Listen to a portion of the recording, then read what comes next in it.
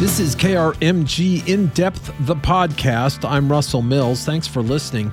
It's no secret that homelessness, depression, and suicide affect our veterans at much higher rates than the general public.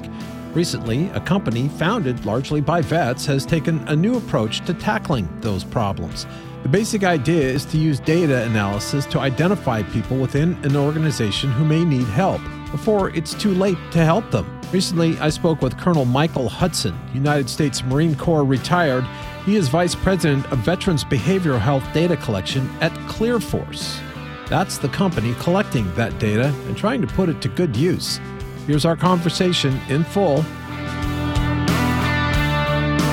We're on with Colonel Michael Hudson, United States Marine Corps retired. You know, they tell me there's no such thing as an ex-Marine, Colonel. Is that true? That is true. Retired works just fine.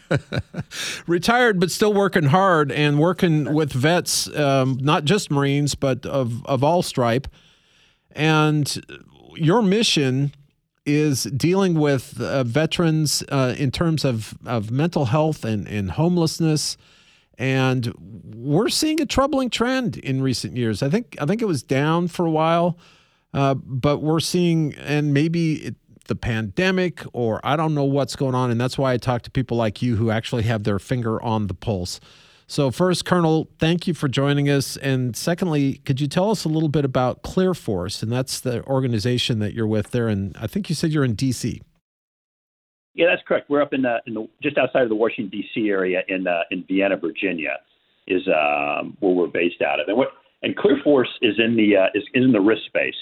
So what we do, the company supports organizations to try to pick up on individuals who are potentially struggling. And we look at indicators that you would bucket under concerns, in this case, like for suicide, toxic behavior, some of the insider threat in the security lens.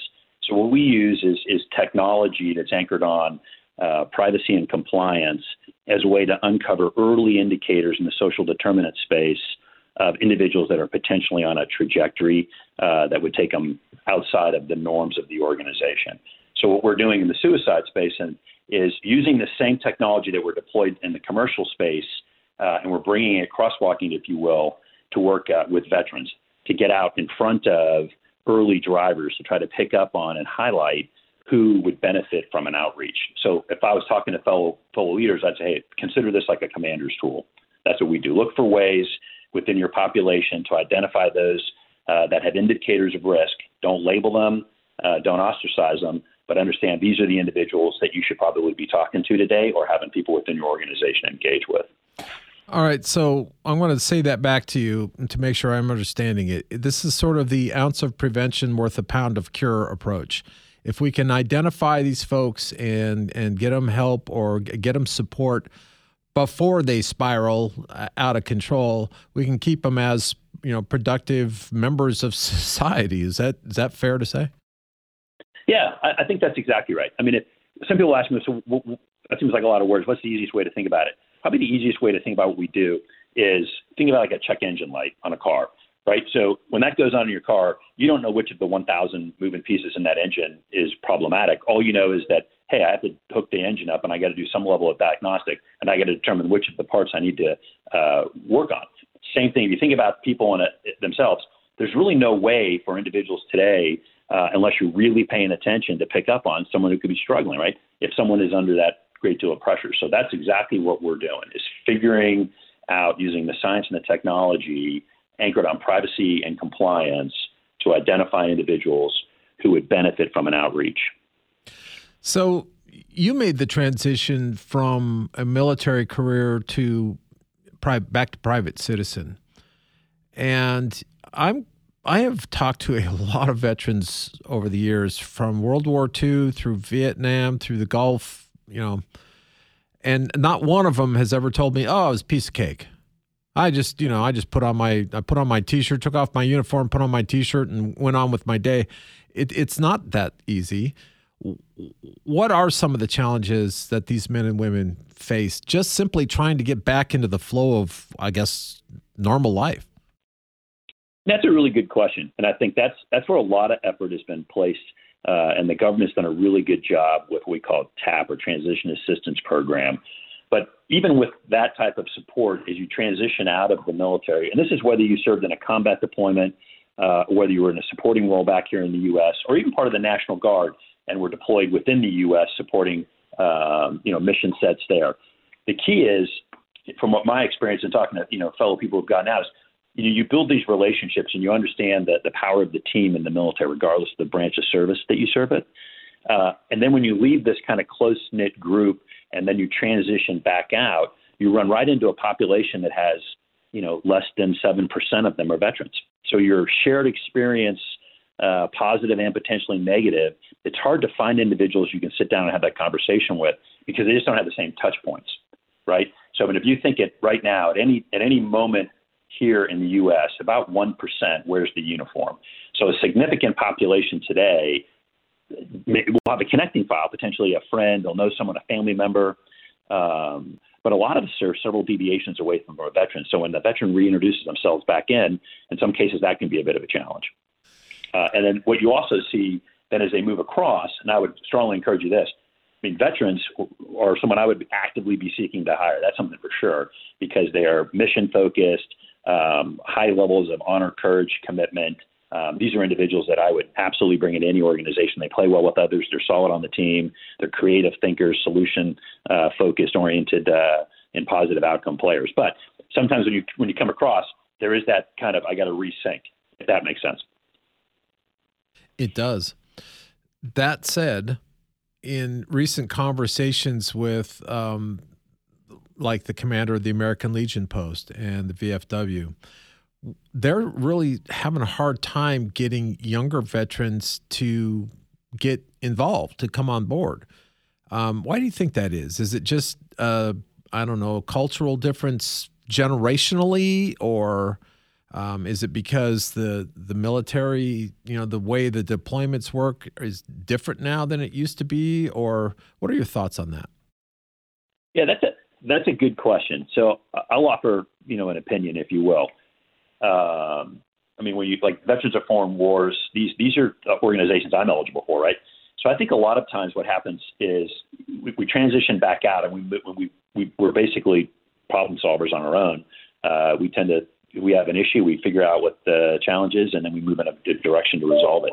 I think that what you're seeing in a lot of the younger veterans today in that demographic is, part of it is the sustained combat, right? We've been at war for 20 plus years, though the nation sometimes might not have that on their primary scan. Right.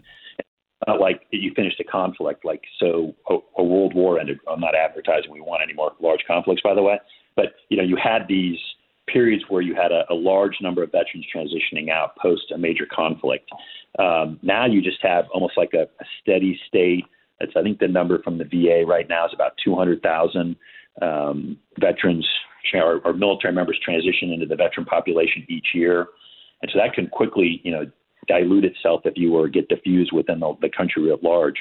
And I think a lot of the younger people and veterans are starting to migrate towards other types of organizations. Something that I think is really encouraging is the number of entrepreneurs that are coming out. Veteran-owned businesses that are starting up, I think is also another positive sign. Veterans are banding together, go, hey, we solve riddles in a forward deployed environment. We can definitely solve them here in the U.S. So I think they're looking for more dynamic activities potentially than just a place to sit down and share stories or bond, if that helps. It does. It does. I know. I think it would. So let's talk a little bit about this last year, because you or the person who set this up, I guess, who's also named Michael, confusingly, sent me some information that says that suicide among veterans in Oklahoma went up 44.4%. Now, it doesn't say during what period of time. Was that in a year, in 10 years? Do you know? Yeah, I think that's over time. And what that data is being pulled from, a lot of that is coming out of the VA reports. And we would quickly point out that that's going to be over time. I don't think that's a sudden spike. It's looking at kind of the rise. And what we've seen tragically in VA data over the last decade or so is we haven't yet flattened the curve. The VA is totally switched on. They got a lot of really, smart people. They got resources from Congress, and they're trying to get at this. but they haven't been able to really flatten the curve, with the exception of something that's interesting is their ReachVet program, which I think is a data analytics program that is looking at veterans that are engaging with the VA health system. They've seen some real good promise of that. In fact, the latest 2020 report showed a decrease. So as overall rates of suicide went up in the veteran population for another year in a row, the ReachVet data showed a decrease. And we think that's positive, because that's kind of how we think that, I think if I anticipate your next question is how do you get at that? We think that you have to change some of the current assumptions and the model that really puts the onus on the veteran to take the first step. And so what I mean by that is this. I mean, there is a really good awareness campaign, be there. There's a lot of emphasis on, sharing information, positive stories, and getting veterans, hey, see this, make it very easy for them to take that next step. But it's still on the veteran to pick up a phone, to knock on a door, to text someone. We think you got to flip that. We think, like ReachVet thinks about it, you got to use the social determinants of data, the key drivers that the science and the evidence points to at elevated levels of risk. And you want to go ahead and use that in such a way that you inform an outreach. Back to your comment about an ounce of prevention by a pound of cure. We think that's where the conversation needs to shift. So I've had a couple conversations with VA Secretary Robert Wilkie, who, by the way, lived at Fort Sill in Oklahoma for a while. In fact, grew up in Oklahoma. And one of the things that he talked about, I guess he's former VA Secretary now. I presume that Mr. Biden's putting a new person in. I have honestly lost track of all the cabinet stuff. But one of the things that he talked about was the program to help veterans, finance homes, and how that has been just wildly successful over the last couple of years, better than expectations. And that kind of helps eke away at the homelessness problem among veterans, which in turn would hopefully help alleviate some of the problems with, depression and even suicide. Would that be logical? Absolutely. And I think what you're hearing is this, at least this again goes back to how we think we should be talking about this and how we should be approaching this. And that is, how do you empower a veteran, right? So we shouldn't look at veterans, and a lot of people will immediately have a conversation and go veteran suicide, and they'll look at the veteran as somebody damaged or in need, right? The idea is what they need yes, resources. They have the ability to solve. In the military, when we do things, we always prioritize, right? Because there's not always enough to go around for everybody. So you figure out who's the priority of effort, right? Whether this is in training or in combat. And then you move resources to that individual or that group to allow them to accomplish the task. So I think what the Secretary was talking about, and again, my opinion is, he's saying, hey, if we can help the veteran as they transition, get home ownership, right? Start to build that foundation, right? That then becomes not only an investment that can grow over time, but that's also a sense of accomplishment. And what you see is some of the really good protective measures, both in the suicide, mental wellness, resiliency space, anchor on some of these self-worth narratives. Hey, I have the ability to put a roof over my head. I have an ability to take care of me and my family. I think those are all very positive, and then you continue that. Now I have the ability to grow that. That's absolutely the right trajectory. So I 100% agree with that line of thinking. All right. So you told me before we started recording that you are working with some organizations or some different entities here in Oklahoma, and that would include the office of Senator James Mountain Inhofe. I believe you mentioned him by name. Yeah, so we've engaged with Senator Inhofe and his staff. Don Archer and Dan Holder have helped us kind of connect into some of the key movers in that state. And there's a lot of effort going on in Oklahoma. I mean, the senator's office, you can clearly just spend 10 minutes talking to them and recognize this is on the top of their to-do list. And they're looking for ways to move resources to organizations that can make a difference. They're focused on that. And I think that's really awesome.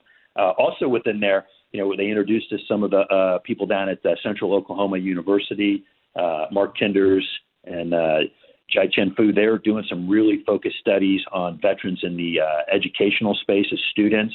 again, looking at the same challenge of how do we pick up on early indicators of risk, right? We seem to, when people look at a veteran suicide tragically, is they then come back and they start going left and they go, hey, we should have seen that. Or they start engaging with people in their orbit and they start saying, wow, we could have been aware of that. A lot of the challenge you see out there is these data silos of excellence never get brought together, or they never got brought together in a single environment in real time. So you have disparate data that's moved without ever being kind of correlated in a way to inform an outreach. You're also, Aaron Ashworth, who's leading your state effort and part of the governor's challenge down there. I mean, he's switched on as well and is doing a lot of work around data now and how they want to think about that. He's starting to figure out how to cascade that into a useful plan. Had a conversation with them earlier this week. So they're engaged too. There's a lot of energy going on right now in Oklahoma to get this. And we're just glad to be part of the conversation and engaging with those organizations. We've been talking with Colonel Michael Hudson, who a retired member of the United States Marine Corps. He said 30 years you were in the Corps. That's a hell of a career, but he hadn't slowed down. He's working on veteran mental health and with a focus on early risk detection. So I want to circle back on that one more time because I think this is the kind of the key point here, unless I'm just sleeping through this entire thing, which is that you right now, the onus is on the veteran, is on the individual, if they think they're having problems, to go out and find help. Whereas it would be way more beneficial both to them and to society at large, one could posit, if we could identify folks, who may potentially have problems before they develop into life-changing, out of control situations like homelessness and depression and suicide. Am I hitting on the right notes there? Yeah, no, that's exactly right. And one of the things when you start talking about, and we specifically think it's in the social determinant space, and this is anchored on the work the CDC and the VA and DOD have all done, looking at known drivers that basically work against your protective factors. And you have to think about this through two lenses. There are some like critical events. This happens, and that's a lot too much pressure for the individual to handle, and they go into a dark place. Or there's just sustained pressure over time that drives them down and makes them more susceptible to a negative outcome. And so both of those can be detectable. And it's a lot like when you think about some of the leading efforts, this gatekeeper training, you may have heard that, where people are saying, hey, you should pay attention. These are the signs you should look for. If you see these signs in your friend, your buddy, your wingman, family member, you should ask some questions. You should kind of absolutely move into that space and see how you can help and then direct them or vector resources to them, right? So there was already a thought to do that. But we're thinking is a lot of that then is just, it's hard to scale that if it's one-to-one, eyeball to eyeball. Is there a way then to use technology and data that first, and it has to start here, has to start with compliance, has to start with privacy, and it has to start with trust. So we're not advocating a big data solution. We think that's too intrusive. We think that's just actually going to be counterproductive. We think the way to approach that is like you would approach the military member that they're used to is, hey, our goal here is to get you the resources and the time you need them to accomplish the task. And we want to be part of the solution, narrowly focused on that. And that's how we think we can support the organization. I think those are the conversations you're seeing in Oklahoma. As I mentioned, some of the work they're doing with data at OCU is right in that wheelhouse. So that's exactly where I think the conversation needs to go.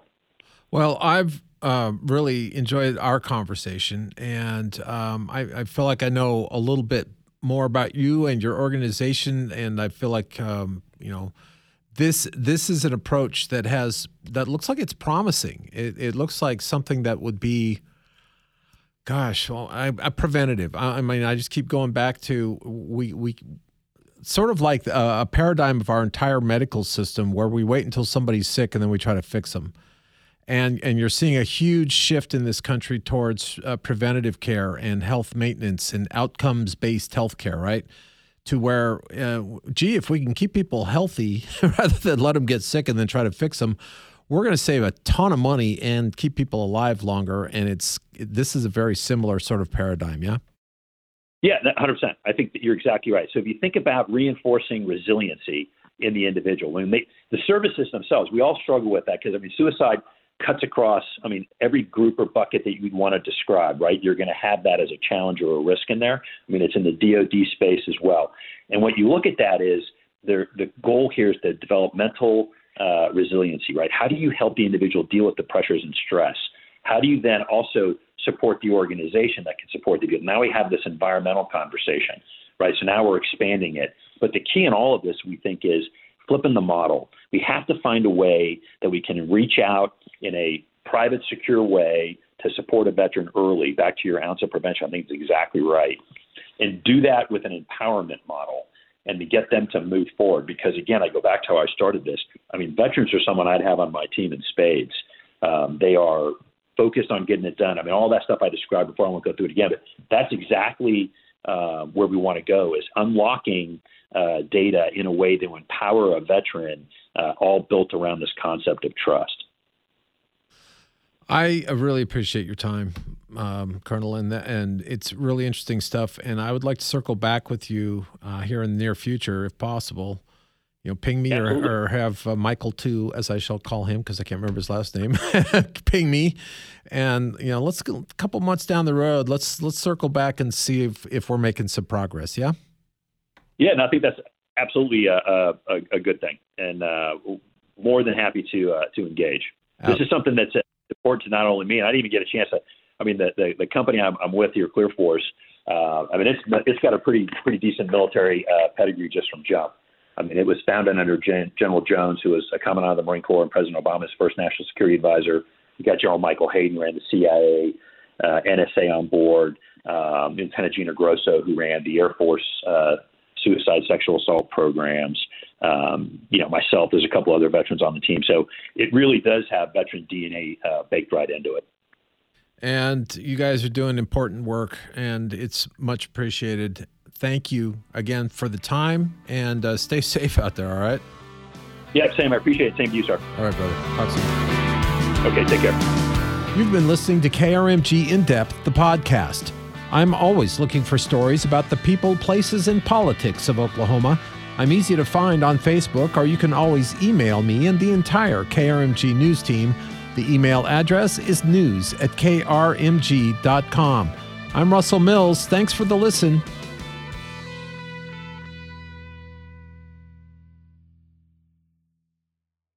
Spring, is that you?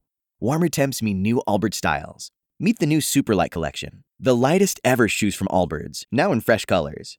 These must-have travel shoes have a lighter-than-air feel and barely-there fit that made them the most packable shoes ever. Plus, they're comfy right out of the box. That means more comfort and less baggage. Experience how Allbirds is redefining comfort. Visit allbirds.com and use code SUPER24 for a free pair of socks with a purchase of $48 or more. That's ALLBIRDS.com, code SUPER24.